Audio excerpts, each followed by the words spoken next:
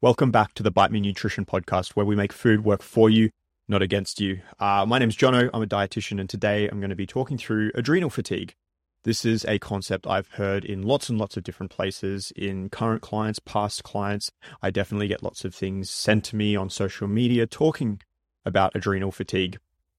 And essentially, it's a claim that says your adrenals, which we'll go through in a moment, can fatigue, particularly after periods of chronic stress, basically, I guess, being overused. And your adrenal glands are extremely important. So if they did fatigue and they were overused, then this would be very, very problematic, which is also, I think, why adrenal fatigue is something that pops up a lot. So just to orientate you a little bit, your adrenal glands sit on top of your kidneys. They're these little glands that make a heap of different hormones. I guess the main ones we're going to be interested in, and usually the ones that the claims are made the most about, is your adrenal glands' role in the production of cortisol and adrenaline. These are two hormones very closely linked to times of stress. They're not necessarily like any hormone. They're neutral. They're not good or bad. Like every hormone, we want them in the right amounts at the right time. We want them to go up when we need them to go up, and we need them to come down when we want them to come down. Now, if we are dealing with chronic stress, low-grade inflammation, a lot of these other things, we might find that our baseline levels of cortisol and our baseline levels of adrenaline are higher chronically than we would like. That's almost a separate issue, but basically what the concept has come from is if your adrenal glands are pumping out these hormones all the time, then what can happen is they get overused, they get overworked, and they stop being able to make these hormones, which would be extremely problematic, especially for things like energy levels. Fairly quick podcast for you today. There is no evidence to suggest that your adrenals do fatigue.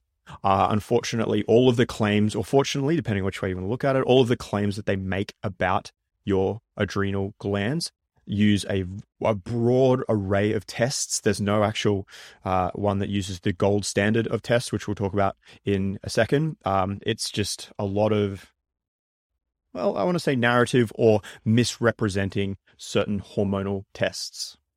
So that gold standard test, which we, like I said, don't really see all that often in the literature when people are talking about adrenal fatigue, is kind of similar to an oral glucose tolerance test. And that is where you're given something synthetic, something external, and then we measure your hormonal response to that external trigger.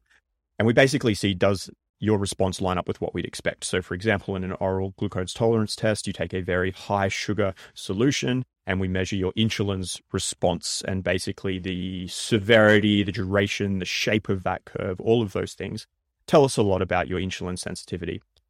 Similar to that, in the world of adrenal gland testing, one thing you can look at doing is you get given a synthetic adrenocorticotropic hormone. Mouthful. That's a hormone that your body does create to trigger cortisol release. So we kind of, give you, well, not me, someone who knows more about what they're doing, gives you a dose of synthetic adrenocorticotropic hormone, and basically we measure your cortisol response to that and line it up with, is it what we'd expect, or is there some differences going on there?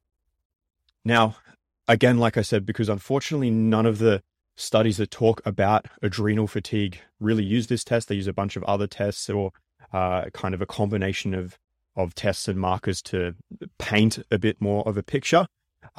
Again, there's no evidence at all to suggest that your adrenals can fatigue. However, it's very important that we don't use that as a hand wave away of the very real symptoms. And this is absolutely why something like adrenal fatigue as a concept is very, very appealing, because the symptoms are real. The fatigue is real. The inability to get going, all of the time, all of that fatigue feels kind of insurmountable. And of course, if someone comes along and says, hey, it's your adrenals, they're fatigued, I've got a supplement for you, I completely understand why you would jump at the opportunity to fix that. My issue is not with the person who has jumped at the opportunity. It's with the person who is presenting that unevidence-based opportunity to begin with. It's hard to then go back and say, actually, your symptoms are definitely because of this. And again, that's why testing and treatment of adrenal fatigue is appealing because people are offering a very simple solution. But the reality is, unfortunately, for things like, chronic fatigue, and I don't necessarily mean like chronic fatigue syndrome. I mean, just, always feeling flat, always feeling like you have low energy.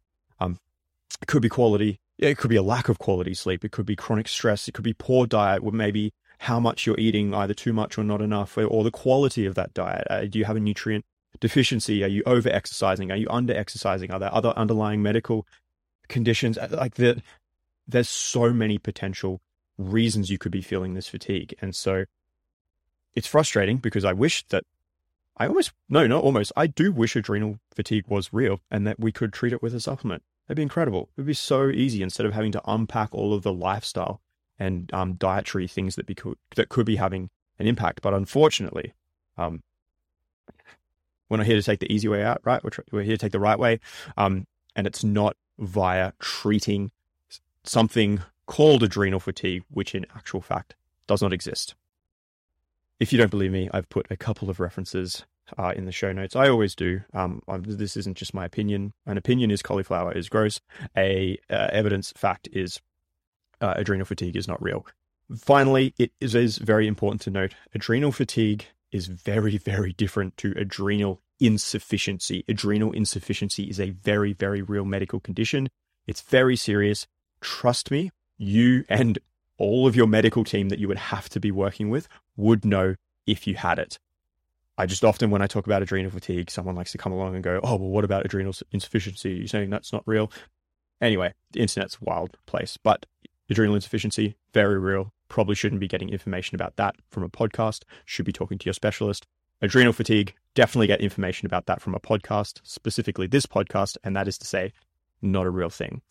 Hopefully that has been helpful, and you've either learned something or you've had your confirmation bias confirmed, or maybe I've saved you some money on some supplements. Either way, if that's happened, you're welcome. You could show your appreciation by sharing this up in your Instagram stories, sending it to a friend. Just shoot them a message and go, hey, I heard you talking about this. I think this might be interesting. Rate, likes, I don't even know. Can you like? I don't know if you can like, but if you could rate it or subscribe to it, that would be great. And if you can like it on whatever podcast platform you're on, please do that. Otherwise, I'll catch you next time.